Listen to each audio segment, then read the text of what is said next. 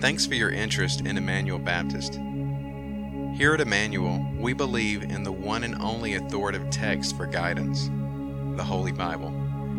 We pray that this sermon will speak to your heart and open your eyes to the glory of God. Make sure you plug into your local church and get to know others that love the Holy Father, the Son, and the Holy Spirit, just like you. Thanks again, and God bless you guys. So our text today, this Psalm 23, all 6 verses, yields at least 3 great truths about how God takes care of His own. Before we look at how He takes care of His own, I want to look at the who takes care of His own. Who does David say is His shepherd? In verse 1, the Lord is my shepherd. Now, perhaps we discussed this before, but look, the word Lord in my translation, and probably yours, whatever you have, is in small caps. That is really the word Yahweh. And most English translations and editions make it the word Lord, because the Jewish people would not say the name of God, which we think is pronounced Yahweh. They would say Adonai, which is, won't go into the details of that. They would say Lord. Because the sacred name of God is so sacred they wouldn't say it. But when you see the word Lord, capital L, small capital O-R-D, that really can be translated Yahweh. So Yahweh, and that word Yahweh is used over 1,000 times in the Old Testament. Over 1,000 times. And it is a sacred name of God. And of course, as you know, you probably do know, it comes from Exodus 3, when Moses speaks to God in the burning bush. And Moses, I think the third question he has to God, who are you? What's your name? And God says, I am who I am. That's the Hebrew verb to be. And it comes out, and we think it's pronounced Yahweh. We may be wrong about that, but it's close to the word Yahweh. So, that's where it comes from. This is the covenant God. Yahweh is the covenant God. And yet, this is the name David chooses in the opening verse, the very first verse in Psalm 23. The great I am is my shepherd. This is very similar to the thought in Psalm 8, where we read, O Lord, our Lord. O Lord, meaning Yahweh, our Lord. If you have a chance, look at Psalm 8. Let's look at Psalm 8 just for a second, just for funsies. If you look in verse 1 of chapter 8, you see, O Lord, in small caps, our Lord, regular letters. You see that? That's 2 different words. Really, you're saying Yahweh, our Lord. You see the difference there? I want you to just remember that when we read in Scripture, small caps is usually Yahweh. So you're saying, O Lord, is really saying Yahweh, or O Yahweh, who is our Lord. So, that's the same thing in Psalm 8. So He is other than us, yet He is ours. Wow. He is powerful, and He's personal. He's majestic, and He is mine. He is an all-consuming fire, yet He is my sensitive shepherd. And I love the image of Yahweh as a shepherd in Isaiah 40, verse 11. Just listen, Isaiah 40, verse 11. He tends His flock like a shepherd. He gathers the lambs in His arms and carries them close to His heart. He gently leads those who have young. Isn't that a beautiful picture of our God as a shepherd? And of course, Jesus picks this theme up in John chapter 10. Later on, that's not our subject today, how He is the great shepherd. I'm sure He's relating this back to Psalm 23, that really He is the great shepherd. He is the great I am. This shepherd we see here in Psalm 23 is the covenant God. He's the one that made covenant with Israel at Mount Sinai, and made covenant with Abraham, and makes covenant with David. I'm not sure if it's before this or after this. Well, I guess it was, no, that David becomes the king, and out of David's line will come the Messiah, this covenant. That's why David could say, the Lord, Yahweh, is my shepherd. That's the who of the shepherd. Now let's look at these 3 great truths about how the shepherd, how God, how Yahweh takes care of His own. The first is this: God provides for His own. Verses 1, 2, and 3. Again, let's see. I shall not want. He makes me lie down in green pastures. He leads me beside still waters. He restores my soul. He leads me in paths of righteousness for His name's sake. I want you to notice the verbs there, what God does, what the shepherd does. He makes me. Now, that doesn't force me, but he brings me to green pastures. He brings me to food, and he makes me lie down, which means things are safe. He restores my soul. My soul is not right, and he makes it whole. He restores my soul. He leads me. He is the shepherd who leads us in paths of righteousness for his name's sake. And you probably heard this before too. In the Middle East, in eastern countries there, shepherds would lead their sheep. He or she would go ahead of them, and they would follow after him or her. Here in the West, in America, and I'm sure probably in Australia and other places, you have sheep or goats, you drive them. You push them along. Maybe you got dogs or something, you push them along. That's just a different way of shepherding. But in the Middle East, they would lead their sheep. So he does everything. He's providing green pastures, something to eat. He's leading beside still waters. My understanding that the sheep will not drink at running water. It scares them.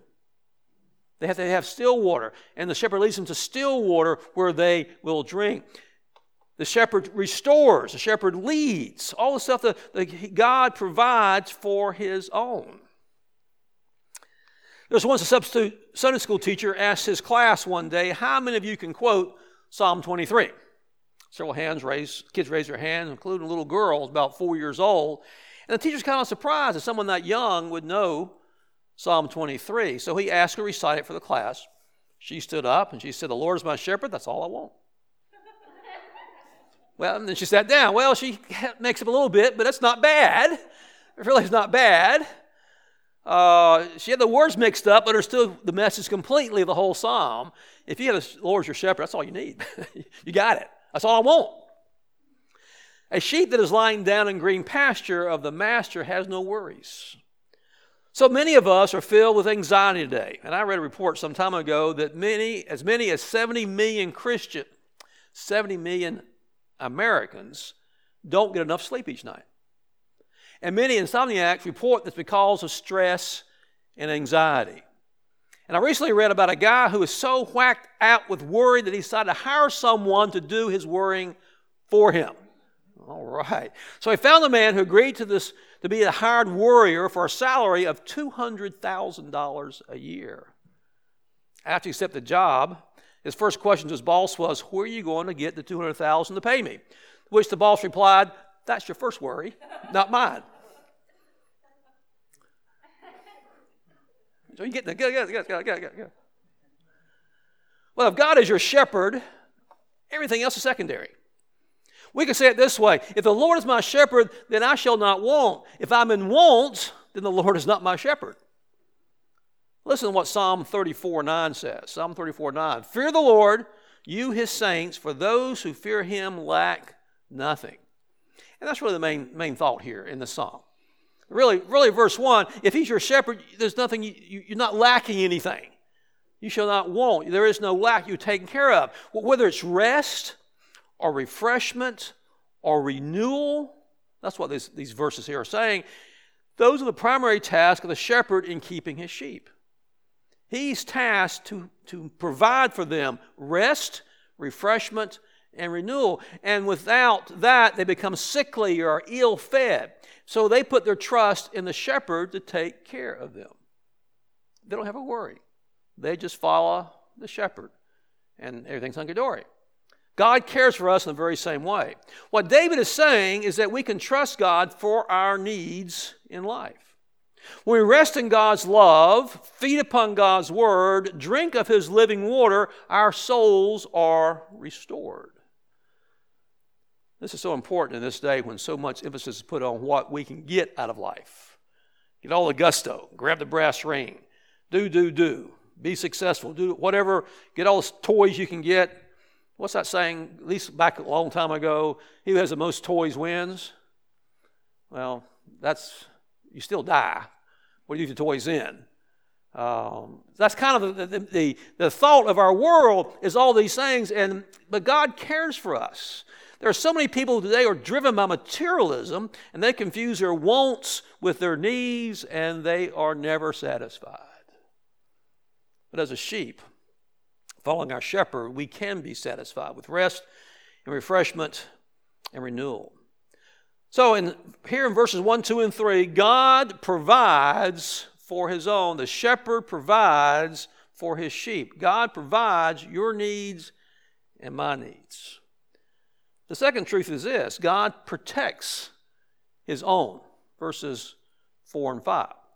Even though I walk through the valley of the shadow of death, I will fear no evil, for you are with me. Your rod and your staff, they comfort me. You prepare a table before me in the presence of my enemies. You anoint my head with oil. My cup overflows. Many people, I think the reason we have this, so many funerals, because there's the word death in there, or the shadow of death. Even though I walk through the valley of the shadow of death. And I'm not sure that David is really talking about death per se, even though it can apply to death. It goes to those dark times in our lives. It's not just at your dying or your family member dying and you go through a dark time because they are dying or have died. And it is a dark time, and we need the shepherd's care. I'm not against that at all, but I think he's referring to any kind of dark time in our lives. Anytime there's anxiety or there's depression or there's fret or there's just, it's a bad time. Whether it's in our culture or whether it's in our family or just within your own soul, whatever it is, some kind of deep darkness that you might go through, through the valley of the shadow of death. I'm sure there in the Middle East, they have mountains and you go in valleys, and sometimes those valleys don't get much sun because they're blocked the sun. And those are dark valleys, especially maybe at dusk and especially at night, of course. And then he talks about these tools he has, this shepherd has, this rod and staff. I will fear no evil because you're with me through the valley of the shadow of death, for you're with me, your rod and your staff that comfort me. Now, a rod was like kind of like a little club hooked on the belt of a shepherd, maybe this big, I don't know. It's really an offensive weapon to keep animals away, to help protect the sheep, a lion or bear or whatever. It was kind of an offensive weapon. And then the staff, and you've seen the staff with a crook on it, the shepherd's staff, that was more taking care of sheep. It was... if they get in the wrong way, kind of nudging them back this way, or they get in a ravine, you get a crook and kind of pick them up. That was kind of to help them protect the sheep and keep the sheep in line. So the shepherd has these tools, and we take comfort in that. We're protected from the enemies without, and when we mess up or not going quite the right way, he can kind of nudge us or maybe whack us. Whatever the case may be, it depends on what the sheep is doing. Sometimes they just wander off, not thinking. Sometimes they're disobedient, just like us. So he has this picture here in verse 4 of being out in the wilderness, being out there, even through the valley of shadow of death. And even though that's a terrible thing, or feels bad to us, our shepherd's there. He's there to protect us from the enemies. And he's there to comfort us and keep us in the right path. We won't get off on the wrong way. And then in verse 5, he changes the scene from a pasture to a banquet hall. That's interesting. All of a sudden, he's got a table in front of my enemies. It's a banquet. It's a feast that he's looking at here. You prepare a table for me in the presence of my enemies. You anoint my head with oil, and my cup overflows. So at first glance, this image seems strangely out of place. What does a feast have to do with God's protection? We see God protecting us and taking care of our needs, then we see this party going on.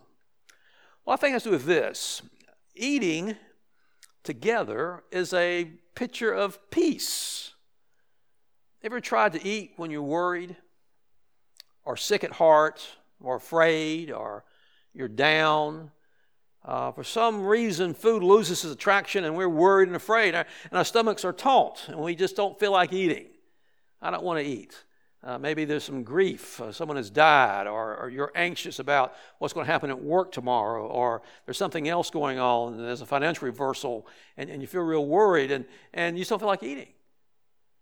But when you come together and you eat, you think about times you've come together with church or with family, like celebrations at Christmas or Thanksgiving, or even like 4th of July hot dogs coming together. It's a fun time, usually. It's peace. It's fun. But when we're not feeling good, our stomachs are taut and adrenaline is rushing because something's going to happen tomorrow. And the last thing our bodies want to do when we're afraid is sit down and eat something. We said, no, thank you. That's why people lose their appetites when danger assails them. Do you know what it's like to fear? To be afraid? Do you? To be uncertain about tomorrow? To be worried about problems or situations of people? Well, of course you do. All of us have been there. Probably more times than we want to admit. It's really that's human experience. And yet the Bible is clear, we need not fear in the valley of the shadow of death. There's no reason to fear because David declared, you are with me. And that's what I said about, I think, our second song we sang. And I just mentioned earlier in the sermon here. It's amazing how the God of the universe, the covenant God, the God who created the heavens and the earth, who is different from us, who's holy, the holy other, who is beyond us, wants to be in our midst. That's part of the whole tabernacle thing. God wants to dwell in the midst of his people. And he does through Jesus Christ. He really did dwell in the midst of his people. And he wants to dwell in the midst of us right here. Not just individually. Yes, individually, sure. But as a local body, and I think as a body of Christ, God wants to be right here with us. For you are with me. You see, that's the key to peace in the face of life's dangers, to recognize that through it all, God is with us, to trust in God's presence and his protection. Now, how many times have you, and I've had me too, you go through a tough time, some kind of stress, and you kind of say to yourself, maybe out loud, maybe to yourself, God, where are you? I really need you. Yeah, where are you? And once you get through that situation and everything's over, whether it's a couple of hours, a couple of days, a couple of years, whatever it is, and then you look back on the situation, you say, hey, you were there the whole time. You been there? Yeah, we've all been there. Even in the midst of those situations, we don't feel God's presence. I have. I've been around long enough, and most of you have too, with a couple exceptions in this room. Most of you have been around long enough that you've been through situations, and then you look back and remember God, and you saw that God was with you, that when that situation comes again, not that situation, when another dark time comes, you say, God, I don't feel you, but I know you're here with me. Because you have been with me before, and I know that. I've experienced that.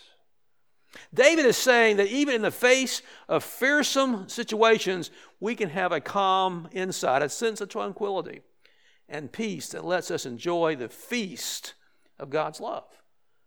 So preparing a table for me, it's a good time. Eating food, and you feel good, and you're having good conversation. So despite walking through the valley of the shadow of death, we can have peace. We can have a feast. Which leads us to our last verse and the third point. God promises his blessings to his own. Look at verse 6. Surely goodness and mercy shall follow me all the days of my life, and I shall dwell in the house of the Lord forever. The word mercy can also be translated steadfast love. I think in many ways that could be translated into the New Testament as the word grace. You don't see the word grace, I don't think, much in the Old Testament. Really, this word mercy or steadfast love is kind of like the New Testament concept of grace. And he's saying that as you go through this, mercy and goodness and mercy shall follow you. Wherever you go, it's going to follow you. It's kind of like that great theological statement by Little Bo Peep. Little Bo Peep has lost her sheep, and she can't tell where to find them. Leave them alone, and they'll come home, what? Wagging their tails behind them. So when you think of mercy, goodness and mercy following you, think of the tails of Bo Peep's sheep.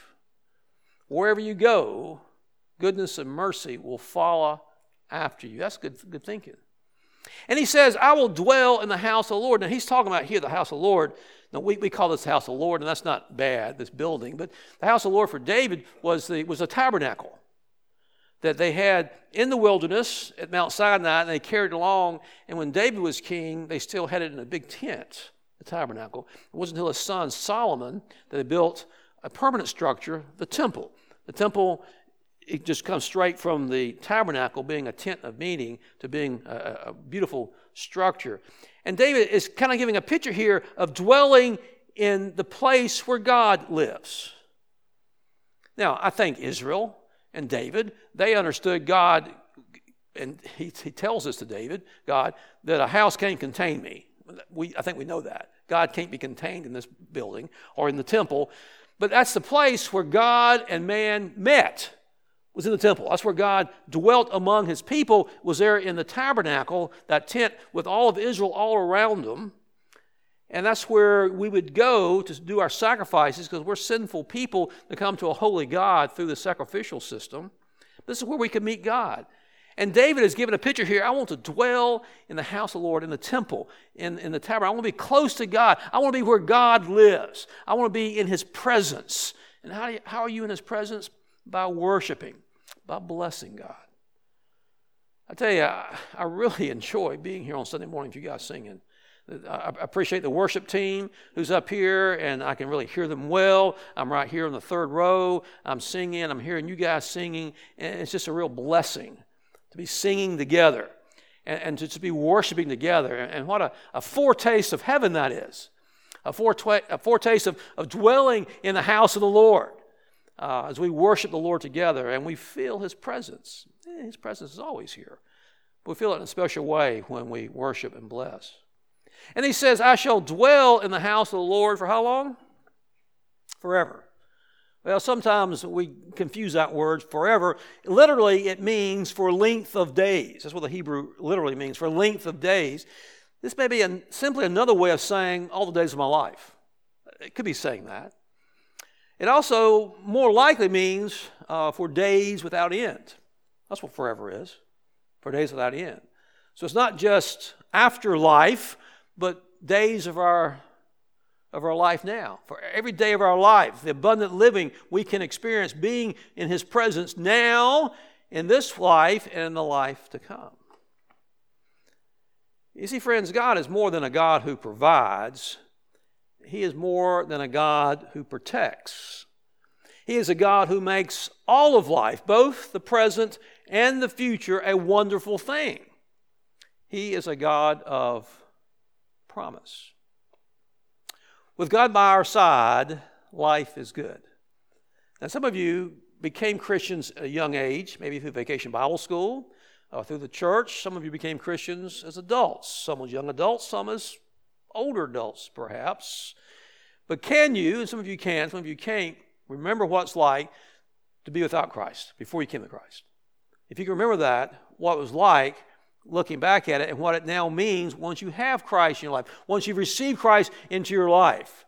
Life is good. It's not always pleasant. We still have problems. We get rid of some problems, but we gain some other problems being a Christian. But even then, life is good. Our lives are fulfilled in ways we cannot begin to imagine. Not the fullness of possessions, not the abundance of things, but the abundance of God, of God's love, God's peace, God's joy, God's goodness. And I can guarantee you this, if you have these things and nothing else, you're definitely more richer than all the material possessions of the world. People are still looking for those material things. But if you have Jesus, you have more than that. So David says that the Lord, Yahweh, is like a shepherd to him. God provides for his own. God protects his own. God promises his blessings to his own. But notice very carefully, David says, my shepherd. He doesn't say the shepherd or the great shepherd. He says, my shepherd. He is a great shepherd, and we can have a personal relationship with him. All these great facts about God, the great shepherd, hinges on the word my. If you can't say my, then this psalm is not for you. And there's no guarantee that God will meet your needs. The need to be saved from sin is the greatest need that anyone on this planet has. Think about it. My is the golden key that unlocks the treasure chest of God's best in our lives. You see, when you look up and say, my shepherd, that's your supreme act of faith. It makes God look down and say, my sheep. And that's his supreme grace, act of grace on his behalf. So what's so beautiful about Jesus is he not only gives us everything we need, he is everything we need. Now, in this passage, in Psalm 23, I see 3 lamb lessons. 3 lamb lessons as I kind of wrap this up today. First of all, first lesson is join the shepherd's flock.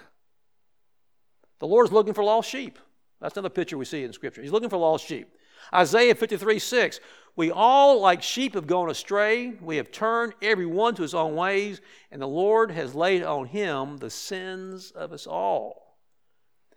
If you have never asked Jesus to save you from your sins and shepherd your life, then you're not yet in his flock. Do you know the shepherd? If not, you can join his flock right now. So the first lesson is join the shepherd's flock. Second, stay close to the shepherd. Many sheep will come to the shepherd daily and rub against his legs and wait for a pat on the head. They want the assurance the shepherd is there for them.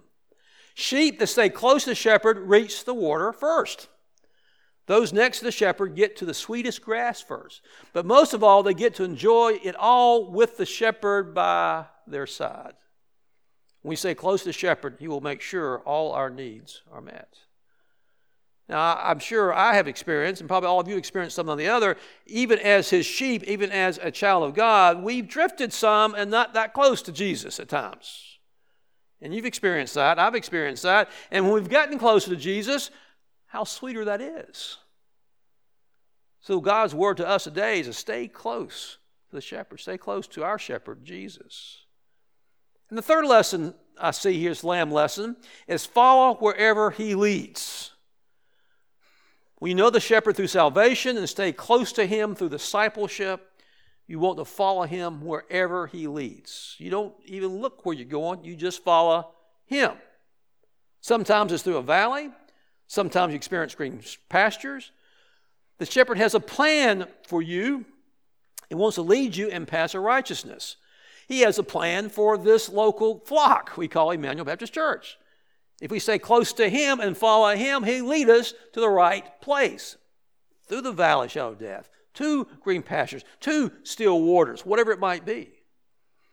So are you willing to follow him, regardless of the direction he takes you?